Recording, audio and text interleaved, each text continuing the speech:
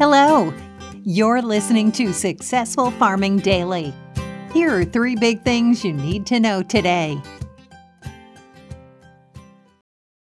It's Monday, August 16th. Our first big thing is wheat futures were higher in overnight trading amid signs of shrinking global output and inventories.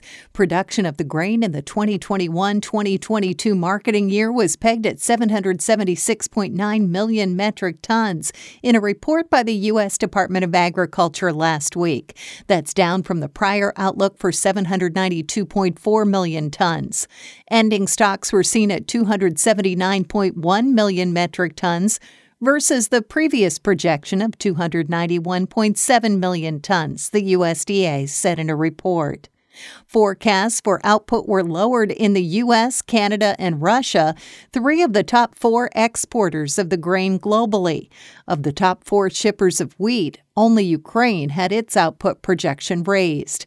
In the U.S. Northern Plains, extremely hot and dry weather throughout much of the growing season devastated spring wheat.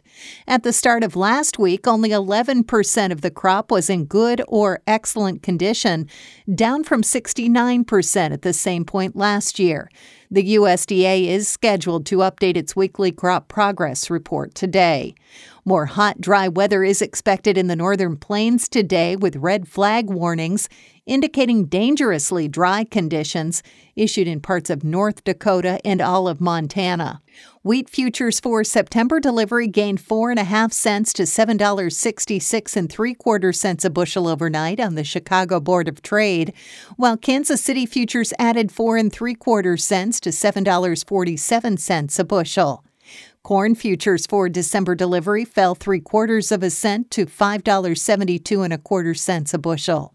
Soybean futures for November delivery rose 2 3/4 cents to $13.67 3/4 a bushel. Soy meal fell 20 cents to $360.20 a short ton, while soy oil gained 0.04 cent to 63.32 cents a pound. Next up, money managers raised their net long positions or bets on higher prices in corn to the highest level in almost 2 months last week, while also increasing bullish bets on beans, according to the Commodity Futures Trading Commission. Investors held a net 246,471 corn futures contracts in the 7 days that ended on August 10th, the CFTC said in a report.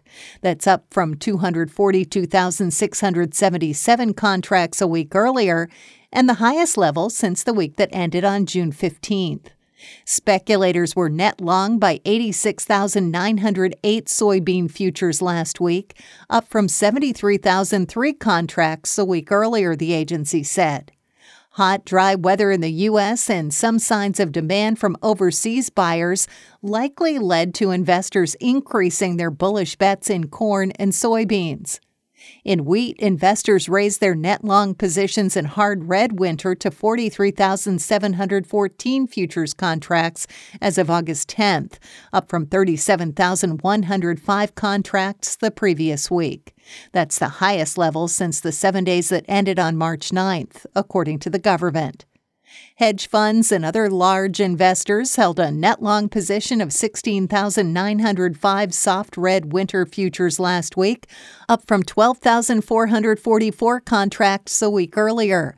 Also the largest bullish position for the contract since March 9th, the CFTC said in its report. The weekly Commitment of Traders report from the Commodity Futures Trading Commission shows trader positions in futures markets. The report provides positions held by commercial traders or those using futures to hedge their physical assets. Non-commercial traders or money managers, also called large speculators, and non-reportables or small speculators. A net long position indicates more traders are betting on higher prices, while a net short position means more are betting futures will decline. And finally, red flag warnings have been issued for all of Montana and counties in western North Dakota amid gusty winds and low humidity, according to the National Weather Service. Wind speeds are expected to be around 20 miles an hour with gusts of up to 35 miles an hour today, the NWS said in a report early this morning. Relative humidity is forecast around 10% today into tonight. Any fires that ignite will spread rapidly and become difficult to control or suppress, the NWS said. In eastern Oklahoma, meanwhile, isolated thunderstorms are likely today, the agency said. Storms are possible for much of the week that may bring heavy rain and gusty winds to the area. A slow warming trend is expected late week into the weekend, with heat indices back into the 100 to 104 degree range across eastern Oklahoma and west central Arkansas, the agency said. In the southeastern U.S., Tropical Storm Fred is forecast to make landfall in the western Florida panhandle this afternoon or tonight, the NWS said. Heavy rainfall from Fred through Tuesday could lead to flash, urban, small stream, and isolated river flooding impacts from western Florida into the mid-Atlantic, the agency said.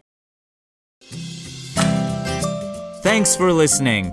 Follow more news on agriculture.com.